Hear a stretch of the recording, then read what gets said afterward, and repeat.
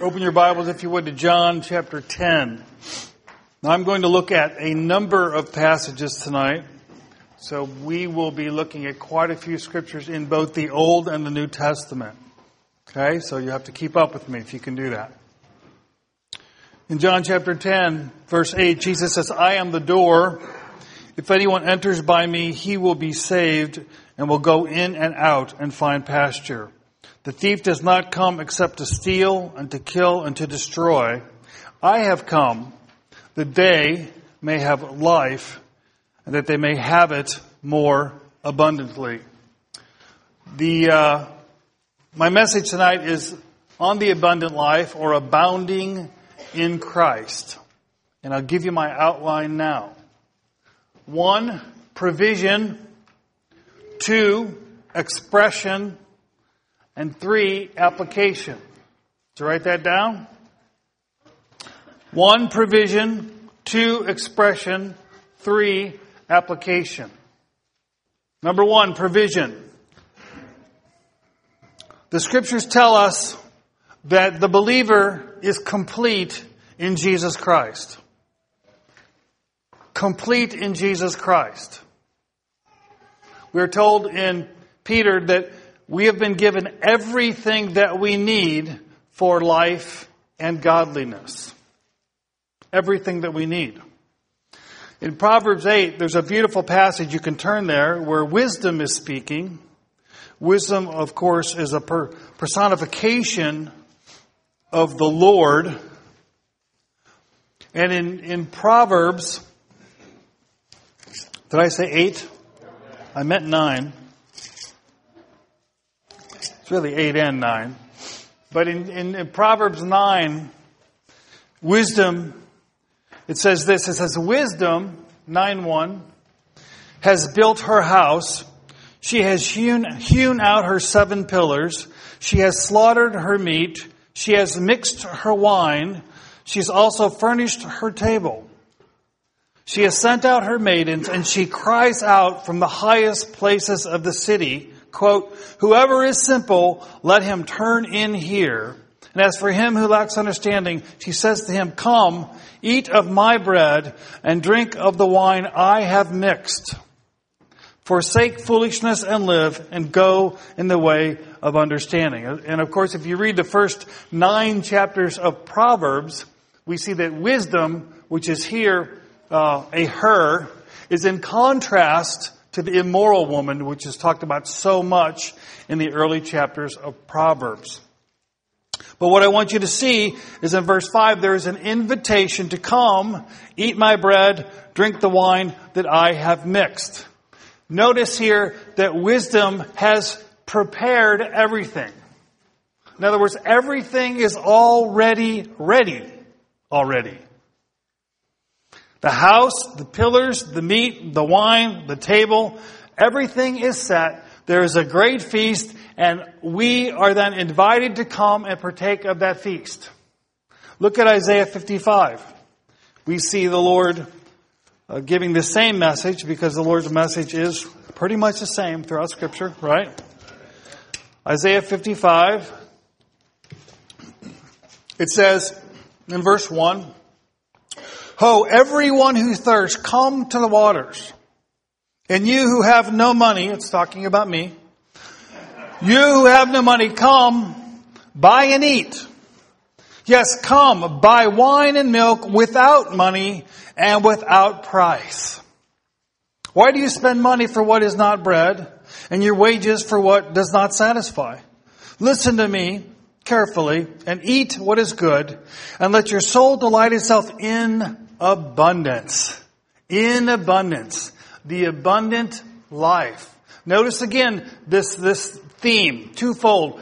This invitation to come and partake of something that we did not prepare. Come and drink this wine. Come and eat this bread. Come and drink this milk. Come and sit at this table which has been prepared and spread out for you.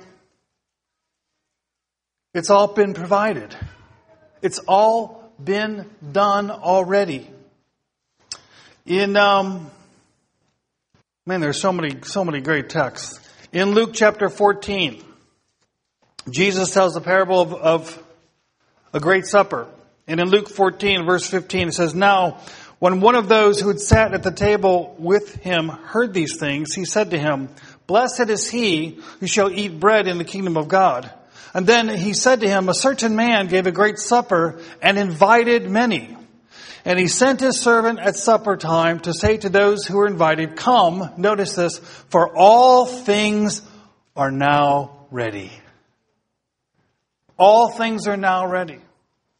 In other words, the invitation to come into the kingdom, the invitation to come to Christ, is an invitation to partake of something that has already been prepared for you. Jesus Christ has done for the believer everything that is necessary for the believer's salvation in every regard. In every regard. Jesus Christ has propitiated the wrath of God, and therefore the believer is forgiven in God's sight. Jesus Christ has removed the condemnation of sin, therefore the believer stands in God's favor. Jesus Christ has removed the enmity between God and man, therefore the believer is now a friend of God, reconciled to Him. Jesus Christ has removed the curse of death by His resurrection, and He's given new life through regeneration to the believer. The believer is now alive to God. Jesus Christ has conquered the power of sin, and He has now liberated His people through redemption, and they are no longer slaves of sin and Satan. I don't hear any amens. Jesus Christ has chosen His people, and therefore they are no longer strangers and they are no longer aimless, but they now have a divine purpose for time and for eternity. Jesus Christ has conquered the power of death through His resurrection, and therefore His people are now set free from sin and they are sanctified from the power of sin.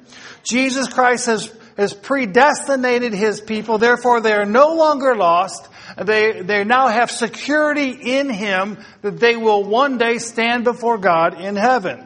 Jesus Christ has, through His atoning work, given us sonship with God. Therefore, we are no longer strangers and aliens, but we are now members of the household of God because we have been adopted.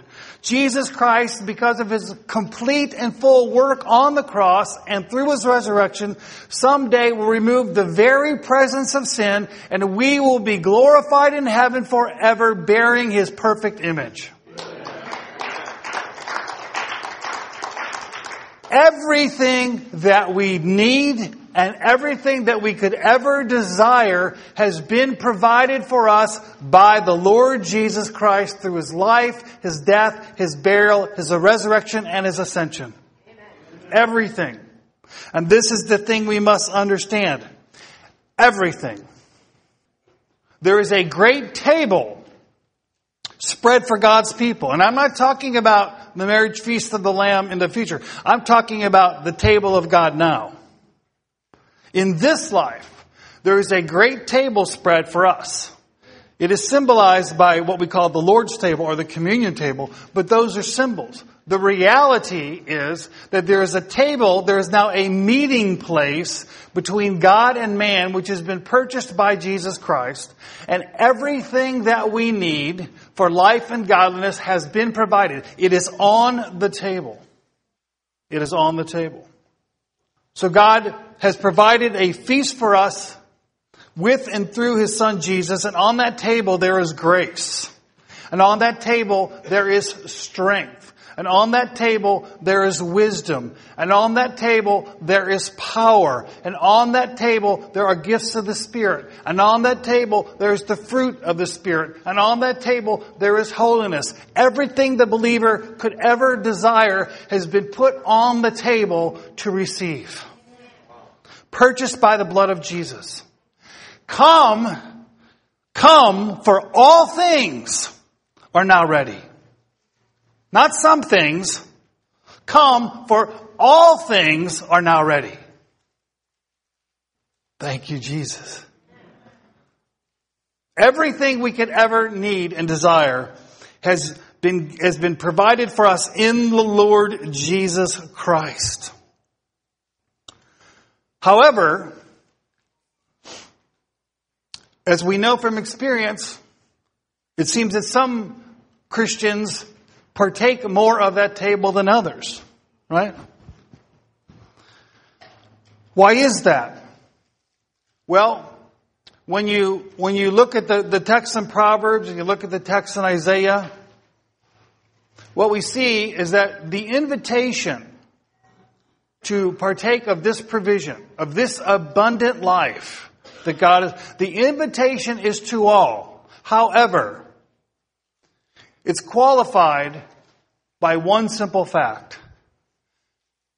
And that qualification is the invitation is limited to those who understand their need. So in Isaiah it says, "Come, you who are thirsty." Why would I go to get a drink if I'm not thirsty?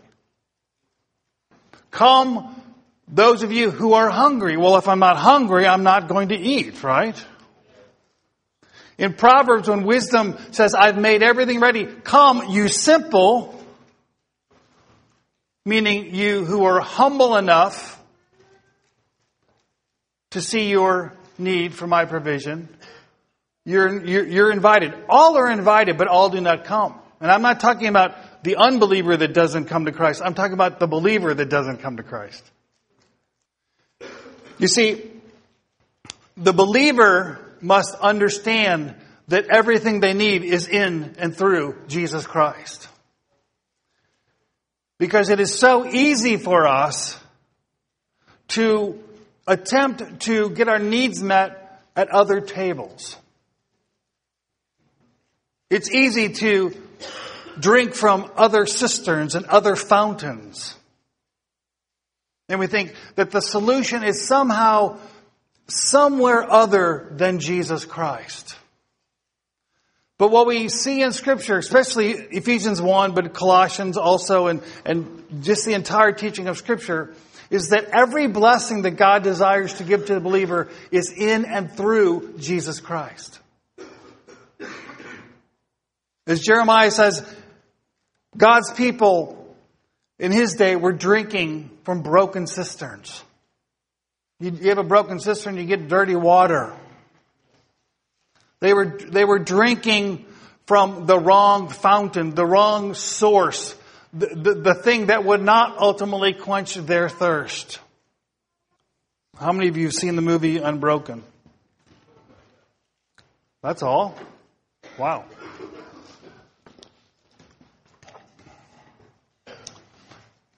There's a long scene in the movie where several men are in a raft in the ocean.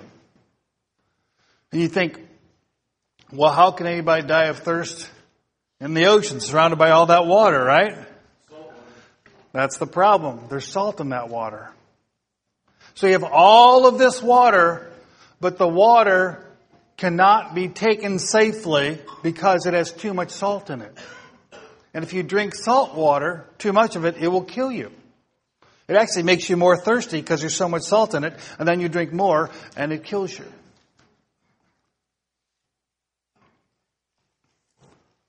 There's a vast ocean out there of alternatives to Jesus Christ. Some of them are in the world, if you will. Some of them are even in the church. And so we're offered remedies and cures and means of happiness and integration and fulfillment apart from God's provision of Jesus Christ. Only those who truly understand their need for Jesus will come to his table. And I have found over the years, and this is no compliment to God at all, but it's true, that very often we only end up at God's table out of necessity. That so often, because of our human nature being what it is, we try to find some way on our own to fix things. When you read the book of Romans, You'll notice that in the book of Romans, I'd love to walk you through it. We don't have time. But in the book of Romans, Paul tells us in the first 5 chapters of Romans that we're totally saved by God's grace. That we're justified, we are redeemed, we are reconciled. Man, our salvation is done. It's complete. Romans 6, he says you are dead to sin. Man, it's like awesome. And then all of a sudden you read Romans 7, you're like, what's going on here? This guy is struggling. What's the problem? Because Romans 7, it looks like it's negating everything he said in the first 6 chapters. It's not negating it. It is true. Our salvation in Jesus Christ is complete. It's true. It's established. It's done. Romans 7 is the Christian, I believe, not the unbeliever, but the Christian who's attempting to live the Christian life in his own power. He's attempting to live in victory over sin. He's attempting to fulfill the requirement of the law in his own power. And that leads to failure and frustration. That's why at the very end of Romans 7, what does he say? He says, "O wretched man that I am, who will deliver me from the body of this death?" In other words, he attempts to keep the law, he attempts to be obedient, and what he finds out is that the more he strives to do, the more he fails. What I would do, I don't do. What I don't want to do, I do.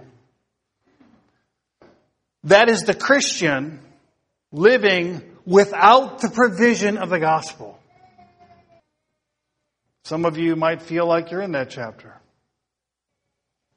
I think some Christians stop in that chapter. I think there are Christians who walk away from the faith because of that chapter. Because that's their experience. And they say, if this is Christianity, I don't want it. That is not Christianity. That is human religion. Christianity is chapter 8 of Romans. Christianity is the righteous requirements of the law being fulfilled in us through the Spirit of life in Christ Jesus our Lord. It is the Holy Spirit that makes real in our experience everything that Jesus Christ has purchased for us. Everything. So, Jesus and everything that He did becomes experientially ours, not positionally ours, because it's ours if we truly believe in Him, but it becomes experientially ours through the ministry of the Holy Spirit in our life. And He makes these things real to us.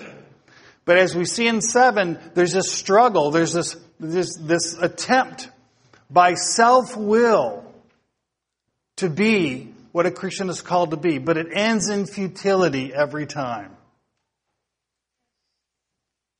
Because we cannot conquer sin. We cannot conquer the world. We cannot conquer the devil in our own power. We can only walk in victory and power through Jesus Christ and His Spirit in us. Do you understand? We are utterly dependent on Christ and His Spirit. And for some of us, getting to that place takes years and years and years. Because we think we've got it together. We think we can manage our spiritual life. We think we can do this thing called Christianity. And then all of a sudden God throws something in your life. A physical sickness, financial trouble, relational difficulties, vast array of things. And all of a sudden you will find out. You will find out. If we're truly standing on Christ, walking in Christ, being filled with Christ, or if we're just living out Christianity without the power of it. You see? There's an abundance that God wants to give each one of us. And it's really a gift. It's really a gift. But we have to receive it. I was thinking about how wonderful my wife, what a great cook she is. You can tell by how big I am. So, when she makes one of her famous Thanksgiving dinners, we got turkey there, and we got mashed potatoes, and we got croissant rolls, and we got green bean casserole, and we got cranberry casserole. And are you guys getting hungry now? All this amazing stuff. So, imagine we're preparing this dinner, and I say to you, hey, why don't you come on over for Thanksgiving and enjoy this wonderful spread my wife put out. And you say, okay, and you come over and you sit down, and we say grace, and we all start eating, and you just sit there. I'm like, hey, feast. Okay. You take a bite. Everything's prepared. Everything's laid out. Everything is there for the taking. But you have to take it. So when the scripture says that we're complete in Jesus, I think it's possible we hear that sometimes and we turn it into something passive. Oh, I'm complete in Jesus, so I guess I just wait for things to happen somehow and I'll see what it means to be complete. But that's not how it works. The meal's prepared. The feast is on the table. But you have to eat it. You have to eat it. When God called Israel to take the promised land, they sent the spies, and you know the story, right? The spies come back, and two of them said, let's go do this thing. And, a bunch of them were like, oh no, we can't do it. They're big. They're gonna beat us up. They're big. You know what? The moment God told them to go into the land, the moment He told them, their victory was guaranteed. His word and promise guaranteed their victory. But they weren't victorious, were they? Why? Because they weren't even willing to engage in the battle. You can't have victory if you don't fight. You can't win if you don't compete. You can't have fruit if you don't labor on the farm. You can't partake of the abundance of Jesus if you don't eat and drink. You know what I'm saying? So, the provision is sufficient, and not only sufficient, I would say it is more than sufficient, because it's exceedingly abundantly above what we can think or ask. Let me just tell you, the Christian life that God wants us to walk in is beyond what many of us can even imagine. We read about people like what Wesley did, or we talked about Mueller last week at church, George Mueller. These super saints. We say, "Wow, that's cool," and we admire them. But it's not really them; it's God. Spurgeon. Spurgeon. Y'all know Spurgeon, right? If you don't know Spurgeon, read a Spurgeon book. I think there's some back there. Greg was reading Spurgeon this morning. One of the greatest, some consider maybe one of the greatest preachers. He led hundreds and hundreds of thousands of people to Jesus through his sermons. Amazing ministry. You know what he used to say? He said, the same spirit that was in the Apostle Paul is in me. Amen. And he believed it. You see, he believed it. The same spirit that was in Spurgeon is in us. The same spirit that was in George Mueller is in us. Are you hearing me? Let's hear some amens. The same spirit in Luther or Calvin or Wesley or Moody or any of the men that moved nations, that spirit is in God's people today. Only one Holy Spirit. Only one. Same spirit. So why do we see some Christians abounding and we see others that are walking in defeat and failure? It is not because God has failed. I want to say this very clearly. there are some Christians which are saying by their life, they might not say it with their lips, but by their life they are saying God is a failure. Because they're living in defeat, they are saying by their life the gospel is false. That's what their life is saying. Not their lips, but their life is preaching a false gospel. Because the gospel of Jesus Christ is a gospel that brings power into your life. The gospel brings transformation into your life. That means the gospel brings victory into your life. That means the gospel gives you power to serve, power to walk, power to live, power to love. And when I hear Christians say, I can't, please understand, if you say I can't, you are denying the gospel. Because Paul said, I can do all things through Christ who strengthens me. I can through Jesus Christ. I can through the Holy Spirit. And when we say I can't or we can't, then we are denying the gospel no matter what we might say in our theology. Paul came to Corinth and he said, friends, the gospel of Jesus Christ is not in words, it is in power. The gospel changes people's lives. And that change is a good change. It is a change from defeat to victory. It is a change from sin to holiness. It is a change from alienation and hate and strife to love and peace. That's what the gospel does. And there is no excuse for us to walk in defeat. There is no reason any professing Christian should be in bondage to sin or to Satan or the world. Because the provision has been made. The table is full. The work has been done. So it's time to take it. It's time to take a bite. Some of us have been nibbling, little nibble on Jesus. Little nibble on that cracker Jesus. My Jesus is a whole honkin' turkey. You eat the whole thing. You eat it all. Right? Jesus said, I am the bread of life. He didn't say, I am the crumb. He didn't say that.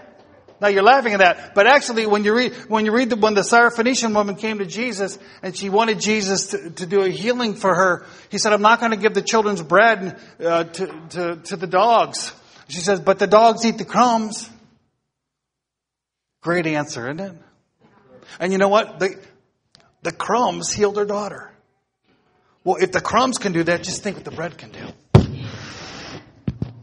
Jesus is the bread of life.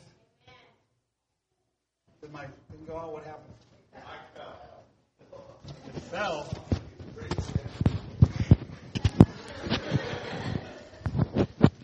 All right, I'm coming back. All right, we back? Jesus said that He was the bread of life. What do you do with bread? Do you talk about it? Do you write songs to it? Do you sing to your loaf of bread in the morning? I love you, bread. You are so crusty. I love the smell when it's toasted. I like to put butter on my toast in the morning. I love bread. I love bread. Love you, bread. Now, if you want to do that, that's cool. I mean, that's kind of what my daughter does with coffee. I love coffee. I love coffee. That's what Austin does with coffee. These guys worship coffee. Okay? Now, if you want to sing to your bread, that's cool. But I can tell you this: if you want to get sustenance from the bread, you got to eat it. And we were singing to Jesus tonight. You know, we're singing to the bread. But how many of us took a bite during worship? Cindy took a bite. No, I'm serious. I'm dead serious because some of you didn't take a bite.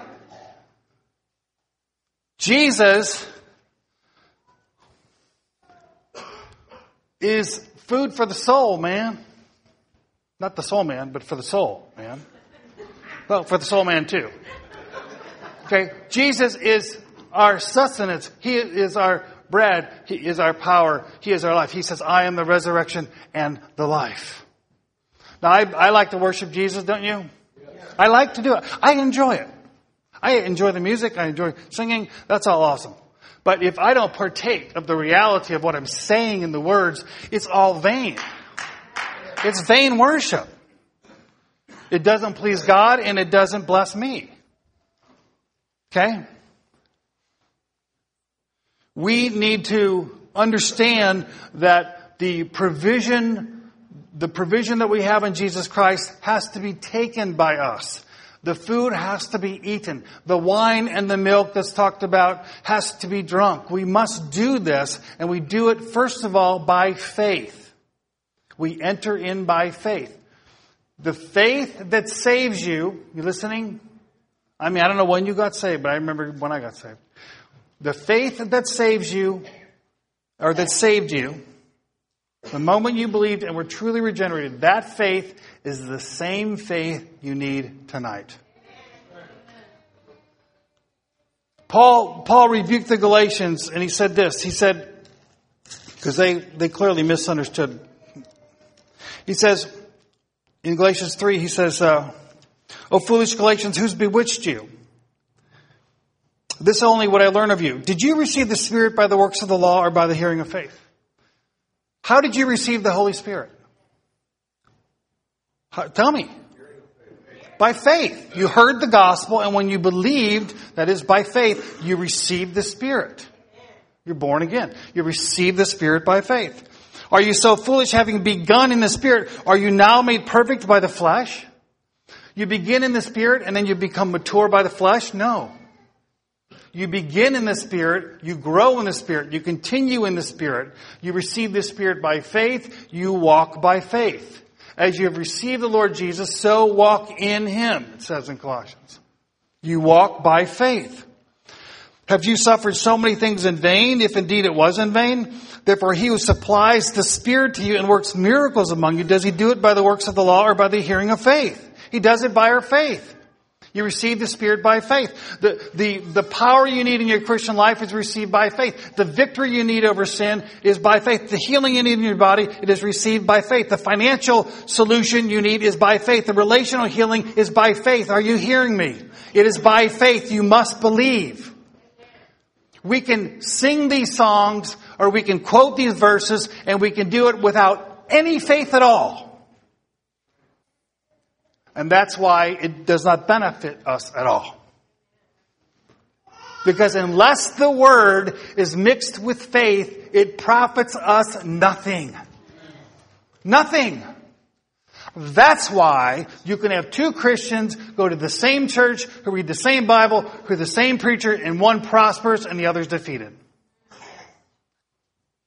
Because one is taking hold of the Word by faith, and the other is not. They are not believing. And I know it sounds like a contradiction term for a Christian not to believe because we call Christians believers. But I see it all the time. An unbelieving believer is a tragedy. Because it is like a starving child sitting at a table filled with a feast. And many in our churches are starving. And it's unfortunate. In some cases, it's because food is not being put out for them. But in other cases, it's because the food that is put out is not being received by faith. Well, this weekend you're going to hear about different aspects of the Christian life. And we're going to talk about abounding. And I would encourage you to do a word study on the word abound or abounding, or the word grow, or the word fruitful. And you'll be surprised how these words are used regarding the Christian life in Scripture. The Christian life in Scripture, and not according to modern evangelicalism, the Christian life in Scripture is a life of fruitfulness and growth. Fruitfulness and growth. In other words, in Scripture what we see that the Christian is someone who abounds in love. They don't just love, they abound in love. Not a little love, but a lot of love. They abound in righteousness. They abound in the work of the Lord. We see that they abound in thanksgiving, that they abound in liberality, that they abound in godliness, that they are fruitful in every good work, that they are fruitful in spiritual knowledge and wisdom. In other words, the Christian life, as it's described in the Bible, is a life of profound fullness, blessing, and abounding. Now, that's the life I want. How about you? You want that? I mean, do you really want it? Yes. Do you even believe you can have it? Yes. Well, then you need to take it. Because wisdom says it's all prepared. Jesus said the work has been done. I give my sheep an abundant life. We must take it by faith. Second thing we must do is we must take it through our diligence in private devotion. Private devotion. We must be people of the Word. I don't know how many times I've said this, but we must be people who are reading and meditating on the Scripture daily. Some of you don't read your Bibles. I'm going to be real frank, okay? You're not reading your Bible, and if you read it, you read very little of it. And if you're not reading your Bible, you're not feeding on Jesus Christ. Some of you don't have a prayer life. I remember talking to a guy and I asked him about he's having major marriage problems and all this stuff. And I said, okay, well, tell me about your, walk with the Lord. Tell me about your prayer life. Or talk to me about your time in the Word. Well, I don't really read much because reading's hard for me. Okay. Well, tell me about your prayer life. Well, I pray in the car. And he really labored hard to convince me how great his prayer life was because he prayed in the car. That's not what I'm talking about. I'm not talking about, this 15-minute thing you do in the morning where you read a couple verses and then you say a couple prayers in the car. That's not what private devotions are, friend.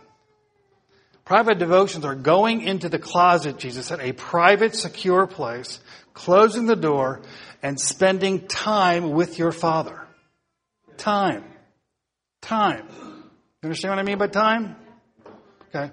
Now, I'll bring it out later. I meant to bring it out, but Stefan Olivia got me a Christmas present, and it's an hourglass. I told you about that, right? Awesome. I'll show it to you later. You should all get one. What you should do is you should go in your closet, go in whatever private space you have, turn your thing over, and begin to pray. Can you pray for an hour? Can you read your Bible for an hour? Listen, the Word of God is so foundational to us experiencing the reality and receiving the things that Christ has purchased for us. It is so foundational that if we are not literally in the Word, reading, meditating, and studying the Word in depth, then we will never be eating the fruit that's laid on the table. It will not happen. And you can try all kinds of other tricks. It will not happen. I'm just telling you. We've got to be people who are in the Word. When you read the Word, it transforms your mind. It gladdens your heart. It strengthens your will. It converts your soul. The Word does so much. And the coolest thing about the Word is you hear God speak to you. You hear God speak to you. George Mueller again. He's a man who's known for prayer, believing prayer, right? You know what he said? He said, I can't pray until I read my Bible. He needed to meditate on the Word. And his prayer life was a product of his response to what God was saying in His Word. And the man moved mountains by his believing prayers. But it was a product of what the Scripture was doing in his heart. The word's just wonderful. The Word is food for our soul. Amen. If you can, watch a ball game for 3 hours, you can read the Bible for 3 hours. If you can watch a movie for 2 hours, you can read your Bible for 2 hours. If you can watch whatever you do, you can pray for an hour or two. You can do this. You can do this. If you want to. If you want to. Because as the rich man said, come, everything's ready. It's all on the table. Come and get it. If you want it. And you know what's amazing about that parable? It goes on and it says, well, they made this excuse and didn't come. They made that excuse and didn't come. I got to tend to this. I got a wife. I got cattle. I got this. I got that. And I can't come. What's your excuse? God wants you to have abundance. But you have to sit at His table. That means you have to learn to come into His presence. Open your Bible. Meditate, pray, and learn to sit there with Him. Now, can you imagine if you went to somebody's house for Thanksgiving and the food was there and you ran up to the table and ran out the door? Well, thanks for dining with us. I mean, can you imagine how rude that would be? Right? Isn't that what we do with God? We run into it. Yeah, we eat and run. We run into His presence, grab, run out. And then, okay, I have my devotion today, so I don't feel guilty. That's a sure way to have a lean soul. A lean soul.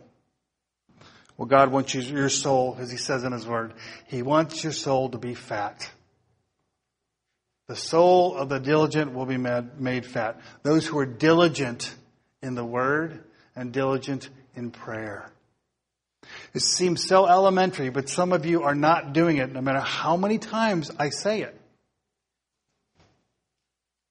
So I guess I'll just keep on saying it. Agreeing with me isn't doing it. Did you hear what I said? You can agree with everything I'm saying tonight, but that's not doing it. Agreeing with me tonight isn't going to give you the abundance you want. Agreeing isn't going to give you the victory you want. What will give you the abundance and give you the victory is the doing of it, not the agreeing with it. The doing of it. I got a whole bunch more to say, but my time's up. Let's stand and we're going to pray, and then Hannah's going to come and share about worship. Let's stand together. Father, we thank You so much for Jesus. I thank You, God. You are El Shaddai, the all-sufficient one. Every need of Your people, every want of Your people has been met in Your Son. Oh Lord, how we slight Him when we look elsewhere. How we dishonor Him when we do not seek our remedy and help in Him. Forgive us for that. And I pray, Lord, for each one of us that we would truly strive to partake of the feast that You've given us, the abundance that You have provided for us, and not even because we want it as much as because we want to preach the gospel with our lives. We want You to be honored. And being defeated doesn't honor You. Being mediocre doesn't honor You, Jesus. We want You to be honored. I pray that, Lord, everyone here would make a decision tonight to truly surrender to the calling of being a Christian. They would truly surrender to what your Spirit's doing. I know your Spirit's faithful. I know you're faithful, God. I know you speak to your people. I know you convict your people. I know you draw them. But God, we can be so stiff-necked. Forgive us for that, Lord. And I pray that we would respond. We would submit to what you are trying to do. You're trying to give us victory. And I pray for repentance. For those who are in unbelief, they don't believe you can give them victory. They keep on saying, I can't. Or it's not possible. Or it'll never happen. Lord, your word says, with you all things are possible. You take the weak things and the foolish things and the things that do not even exist, and you confound the strong and the wise, because that brings you so much more glory. Take our lives, God, and do something miraculous. Make us miracles for your glory. I thank you that you are able. And you never fail. You never fail. You never fail. In Jesus' name, amen.